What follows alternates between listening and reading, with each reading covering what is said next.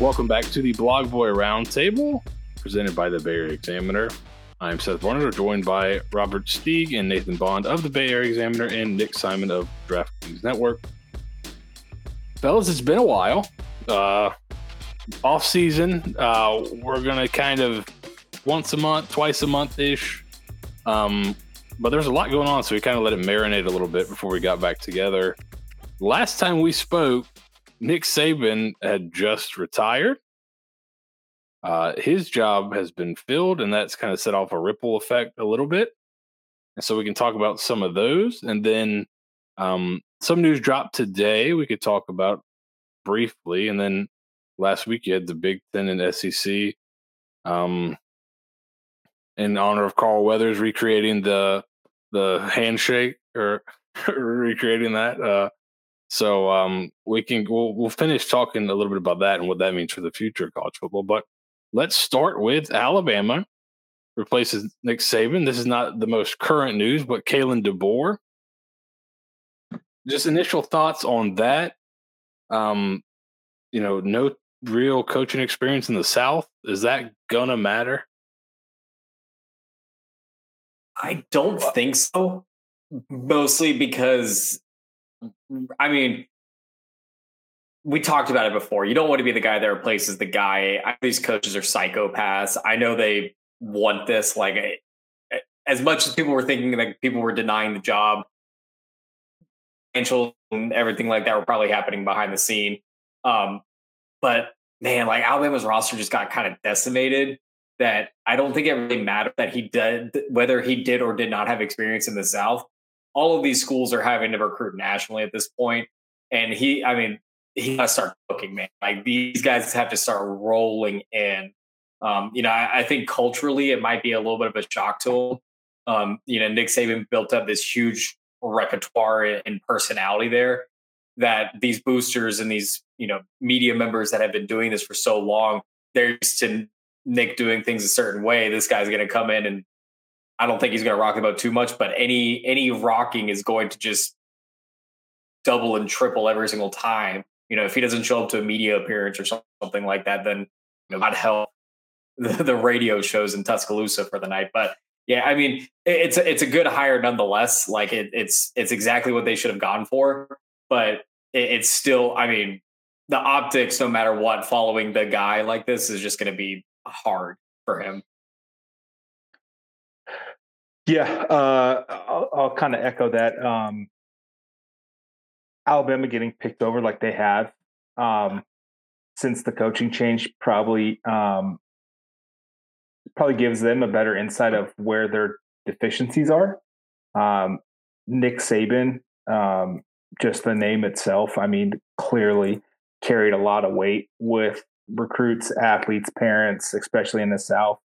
So now Kalen DeBoer has the uphill climb of, okay, I am clearly not Nick Saban, right? But he still has to reach the families in the South and still build back up. Now, this is a guy, man, I sound like an NFL analyst. Now, here's a guy, but he's lost 12 games ever as a head coach at any level. Like, the guy is a freaking winner. I think he's going to figure it out. It's going to be bumpy. Like, there could be a 9-win season in there in the next couple of years, but I think he will get it right. I think he's too good of a coach. He's had success at too many levels to fail now. And I mean, if he can get Washington to the national championship game, I mean, anything is freaking possible with this guy.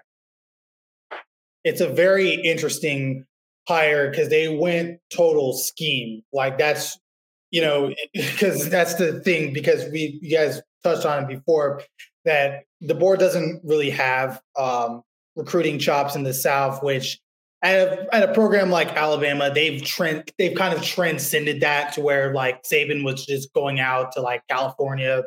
Like there's a kid in like Rhode Island, like he's going to go get it. It doesn't matter, whatever. But again, very, very interesting from a schematic aspect. And that's going to kind of what they're going to be leaning on, especially in these first couple of years as they establish their own reputation, like that staff establishes their own reputation within the SEC, within like the Alabama fan base, the blueprint. So it'll be interesting to play out. I'm also very fascinated by the staff he's put together and how he poached basically two sitting head coaches. He goes down a couple hours to Mobile and get Kane Womack from South Alabama. Then he pulls Mo Linguist from Buffalo.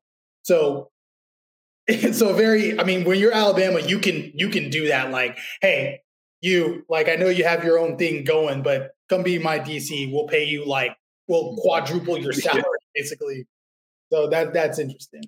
What I thought to me the most interesting part of this, like we've all kind of hinted at, or not even hinted at, but directly said, this is not, it seems like now if you don't want major attrition, you've got to hire somebody that's at least recruited these guys.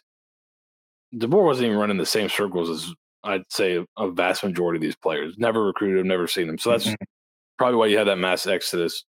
So going forward, people probably want to look at that if they're looking to retain their roster. But to me, the more interesting side of it is, does this point to the thought, and I think this is something that's coming down the road, but that we're going to start splitting recruiting and coaching responsibilities.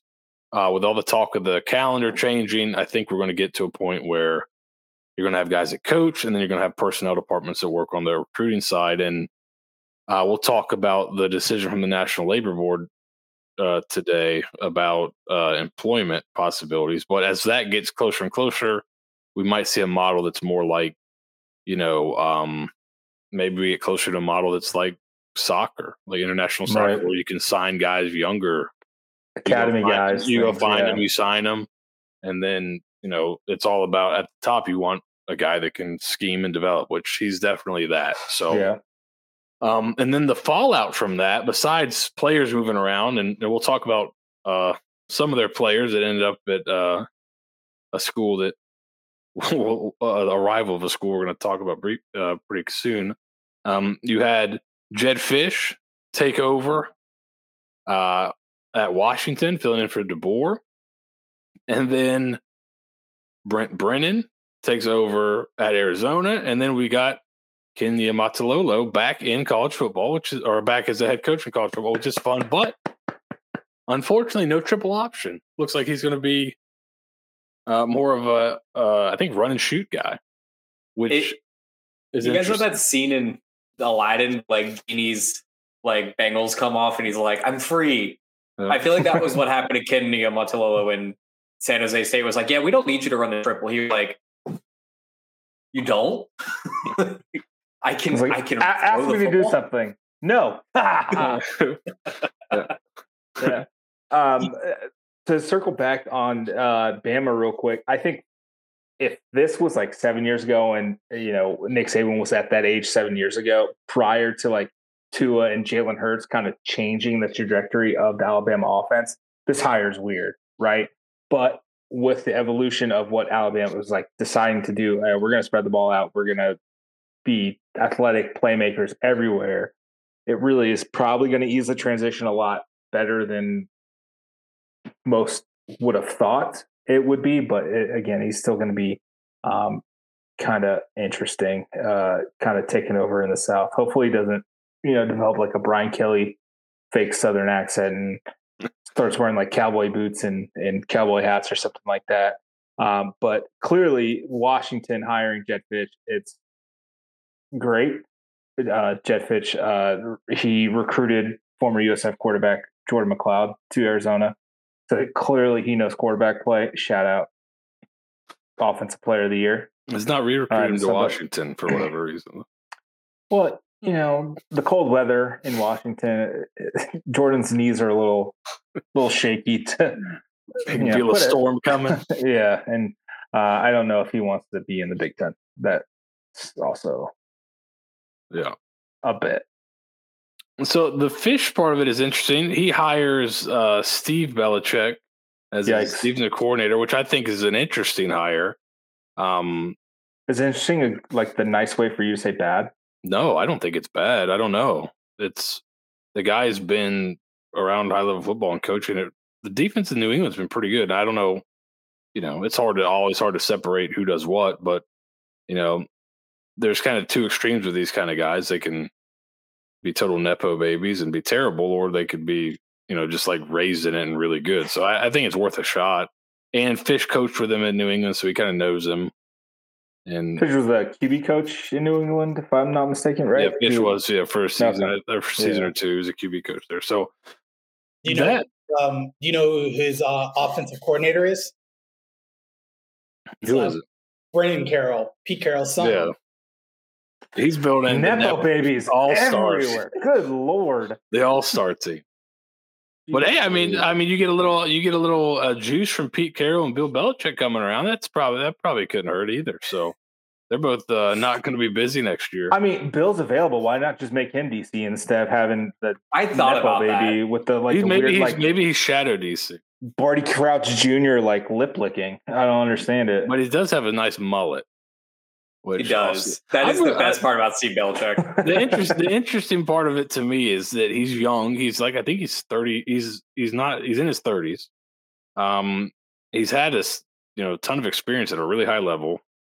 Even just if his name was Steve Jones and he was just like the co-DC of the Patriots, and you got him as a 36-year-old. This is basically what Michigan did when they started getting the young guys from the Ravens, pulling them in, and they're starting to see that kind of move of NFL guys coming in and being college defensive coordinators and then spinning back up to the NFL game. So that's kind of interesting. But the other big domino to fall was Michigan, and they did like the smart thing, right? Just Jim Harbaugh goes to the Chargers. They just promote Sharon Moore. It seemed like when the first list of, here could be the candidates for Michigan league, it's like, oh, okay, it's going to be Sharon Moore, because the candidate list was not like particularly enticing. So don't do the stupid thing.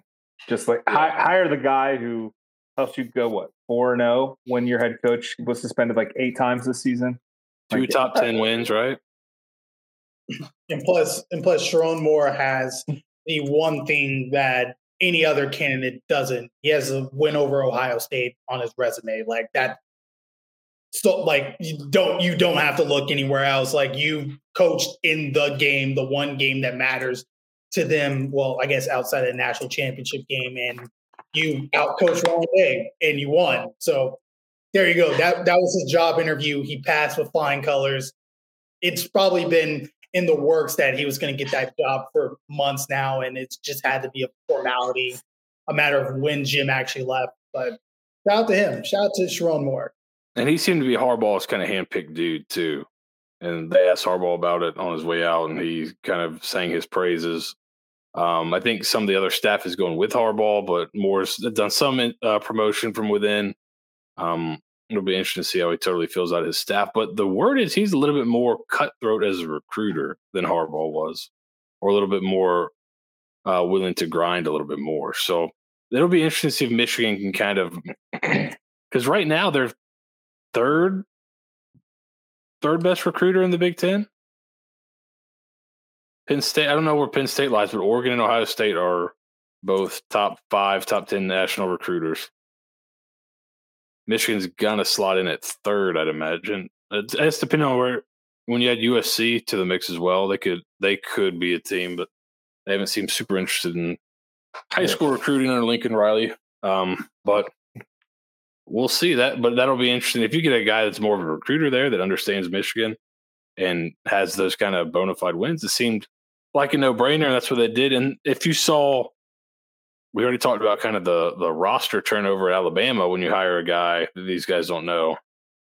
The players wanted him, it seemed like, and you have not seen that mass exodus from Michigan. So I think they got the right guy in. Will it work out? Who knows? But it's definitely the right dude to get in. So we'll pivot from that to Michigan. And kind of, we talked about Sharon Moore's big win. His signature win is Ohio State. Well, they seem to be taking it personally.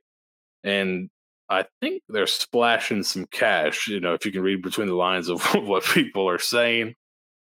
And they brought in some heavy hitters. Is this all in basically for Ryan Day? Now, and then Bill O'Brien is hired as the offensive coordinator. He may be leaving. So that'll be kind of another wrinkle if he leaves for the Boston College job, and we'll talk about Halfley and all that kind of stuff here in a second. But is this Ryan Day's last chance? Yes, he absolutely has to win that Michigan game basically this year, and at the very least make it. I don't know, probably to the semifinals of the expanded college football playoff. Ohio State, they brought in a ton of key transfers. Will Howard, an experienced quarterback from Kansas State, with Sean Judkins from the really talented running back from Ole Miss. He was able to pull him, which is kind of like ironic because Ole Miss themselves pulled in a pretty impressive transfer class as well. Then arguably the best freshman cornerback, probably the best cornerback in the entire nation, Caleb Downs. That was a pretty good pull from them from Alabama, kind of benefiting from Saban leaving in that spot. But the thing with Ohio State is that we're talking about like the stacked roster that they've put together this offseason, and I'm just like, Ohio State already had like one of the top 3 or top 5 rosters in the entire nation. Like the talent wasn't the problem. The problem is you have a head coach who is like allowed his rival to basically flip everything that they were doing to them back on to him, and he just completely melts down in these games. So we'll see what happens this November in Columbus, because he loses that game. Doesn't even matter if Ohio State automatically gets into the playoffs. He's out of there. Yeah, also brought in Julian Sayin, who was, by some recruiting services, the number 1 quarterback this cycle. He was, fighting for the top 2 for most of the recruiting period. Was from Alabama. He's from California, enrolled at Alabama. I think probably practiced with them for the playoff, and then ended up moving over to Ohio State. So got him as well for that quarterback room with Will Howard. Yeah, it's going to be. You've seen some numbers thrown around that don't seem to be factual, but it's what the interesting part of it to me is that they've got a bunch of guys that decided to come back as well. So they're going to have, what's funny is that this is probably not going to be Ryan Day's best team in terms of talent. Like I thought, the team that lost to Clemson in 2019, I think was his best team. I thought that was the game LSU didn't want, was that Ohio State team, because they were loaded on at the skill positions and at corner, so that would have been an interesting matchup. But it's not going to be Ryan Day's best team, but with the 12-team playoff, you think they'd be able to make some noise. And it certainly seems like they're going away from, Ryan Day's kind of wide open, 3-4 receivers on the field, throwing the ball a ton. You got 2 really good running backs. You're bringing in some offensive linemen. You hire Bill O'Brien, who's not, who's known for some 12 personnel stuff, play action, that kind of thing. Do you think we're going to see a big shift? And does that change if O'Brien leaves? I think you're definitely going to see a lot more NFL concepts with Ohio State, right? That you just don't typically see. Like even like Kansas City, the Chiefs, they run quite a bit of 12 personnel. They don't really utilize like Noah Gray in like the passing game, but he's going to be on you'll see him on the field, things like that. I think that's probably going to help him out in Big Ten play just because of the nature of the conference. But I got a question for you guys. Like we've all seen Billy Madison, right? Steve Buscemi has a list of like people he like just wants to kill.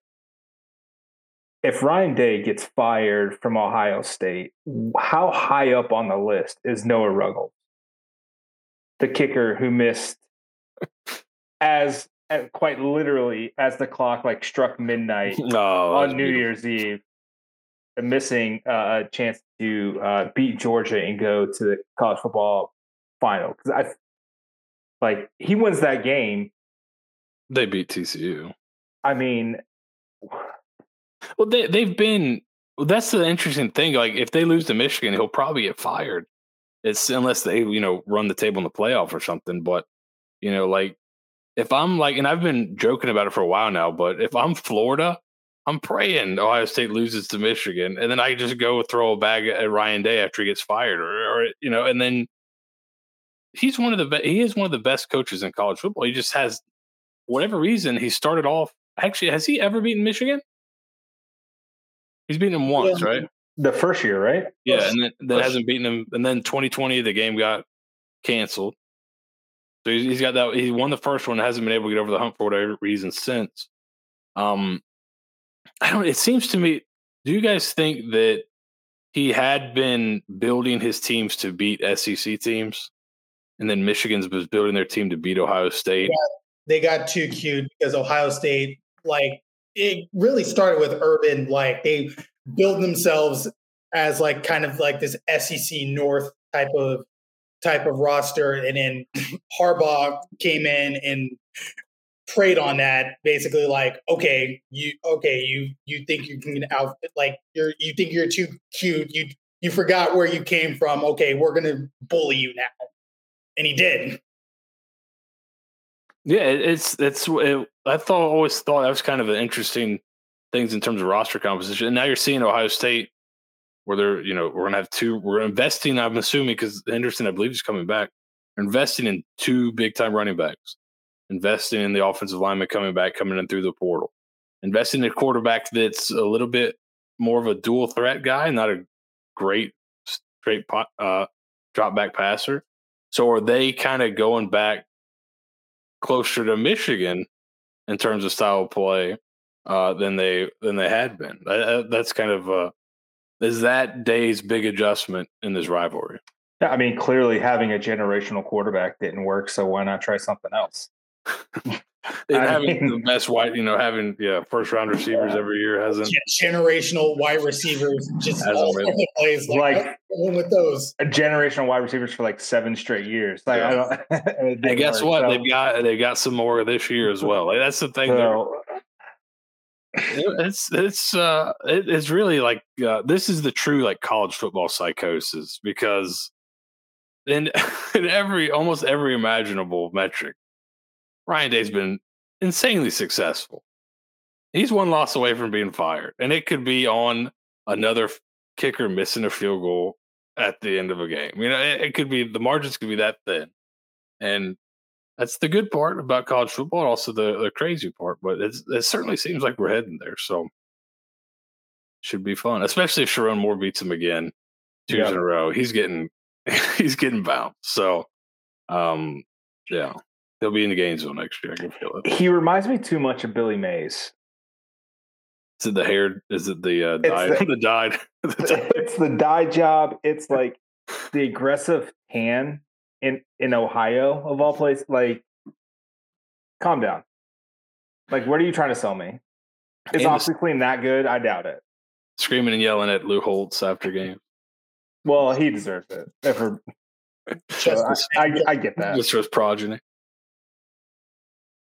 So Ohio State's all in. That's kind of just going back through the news items we've missed.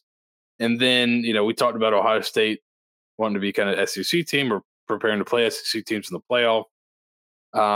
We've now got some type of Big Ten SEC alliance, so to speak. It seems like it's just like, hey, we're the 2 big dogs. We can exert a lot of influence. There was a quote. I think Ross Dellinger was one of the. I'm not sure if he was the only one. I think it was his article. SEC Commissioner Greg Sankey's quoted as saying people came up to him, and other administrators have come up to him at these big meetings and said, "So what do you in the Big Ten want to do? Because we're waiting to hear what you guys want to do." And so he's like, "All right, well, let's just get together and we'll figure it out then." So, is this the beginning of the end of kind of this modern college football as we know it right now? I think it's the beginning of change, a really big shift. I think this is where you're going to start seeing the haves and the have-nots. There's a lot of people that think they're the haves and they're part of that have-nots. And then there's some have-nots that have not yet gotten to the haves yet.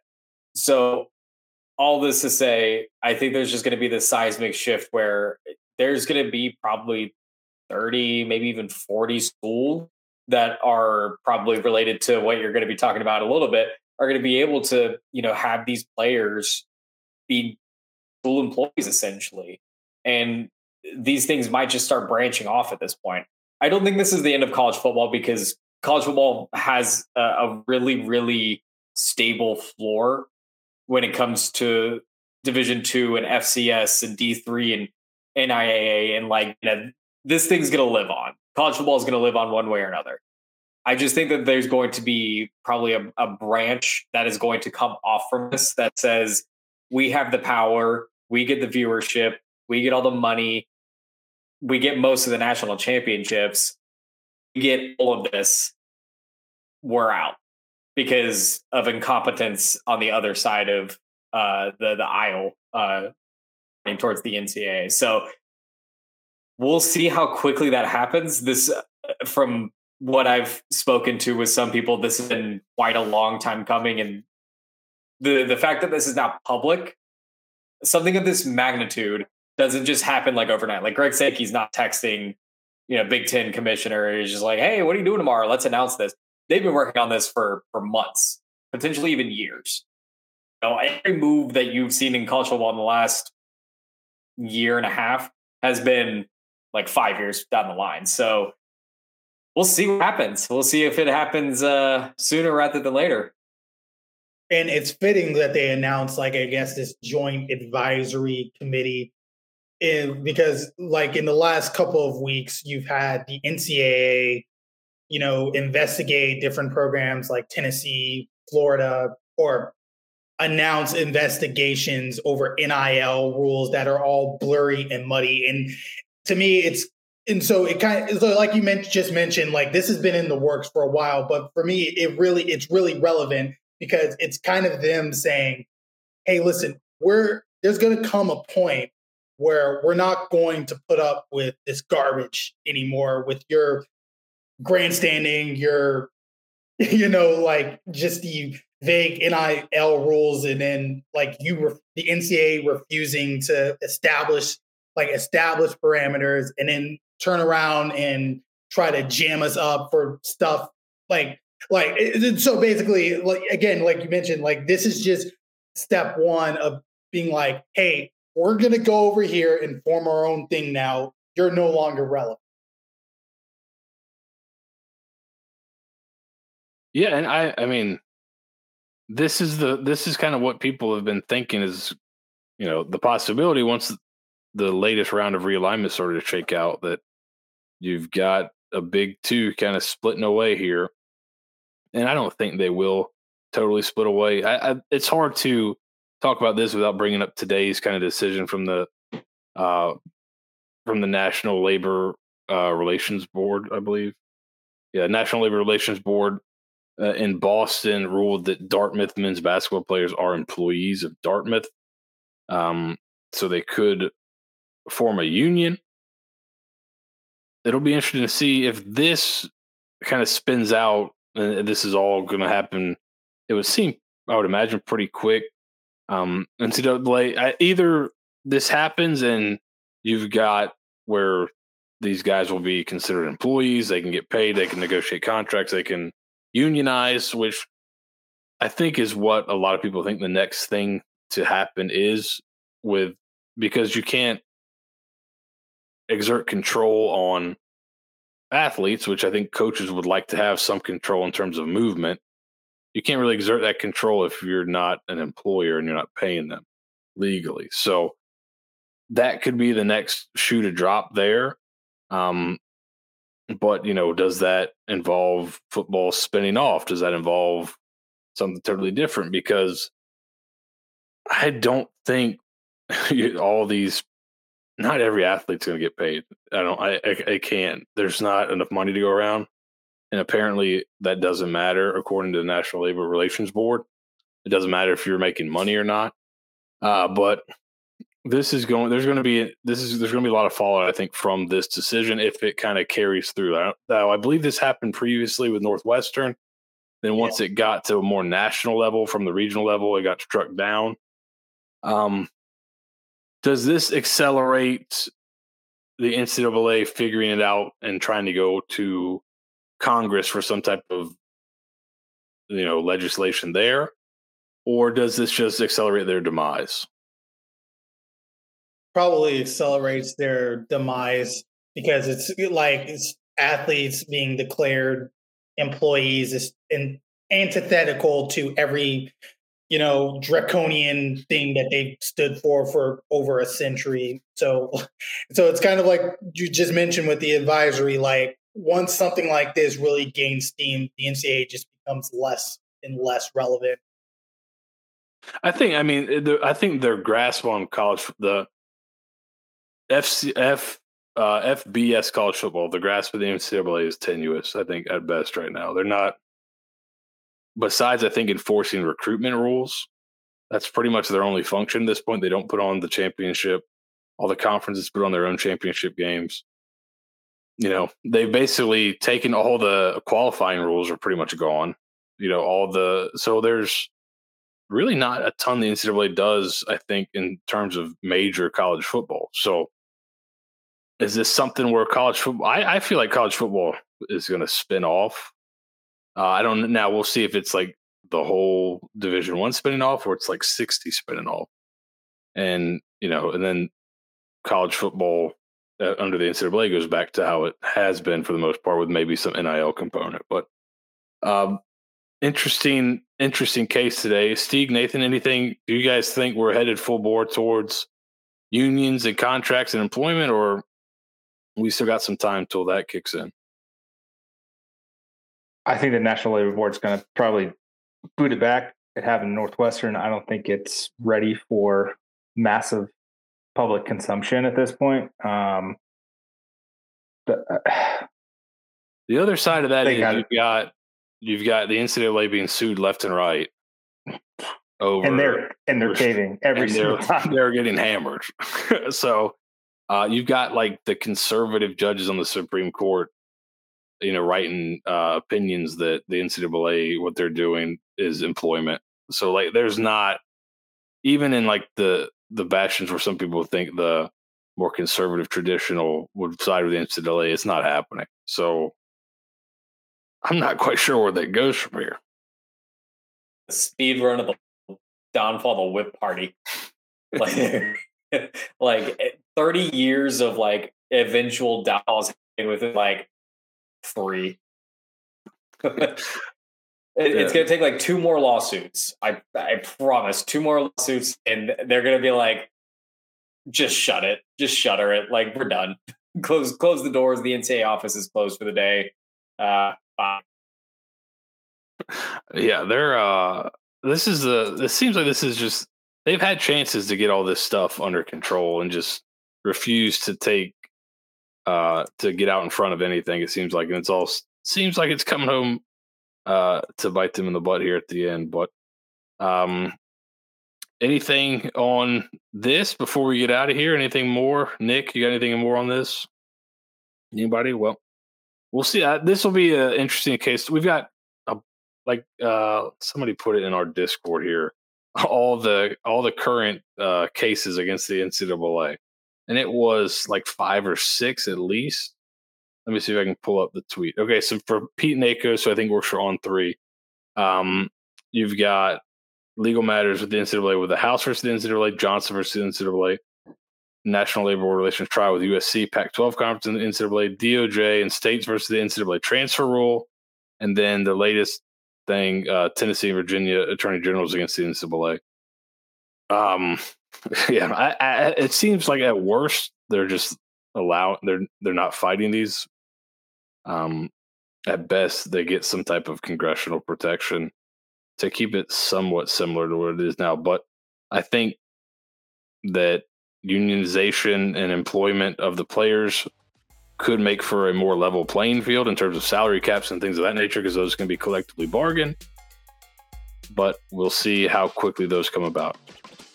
Thank you for joining us on another edition, a catch-up edition of the Blog Boy Roundtable. We'll be back as news merits, at least another time in this month of February. Thank you for watching. Join us next time on the Blog Boy Roundtable.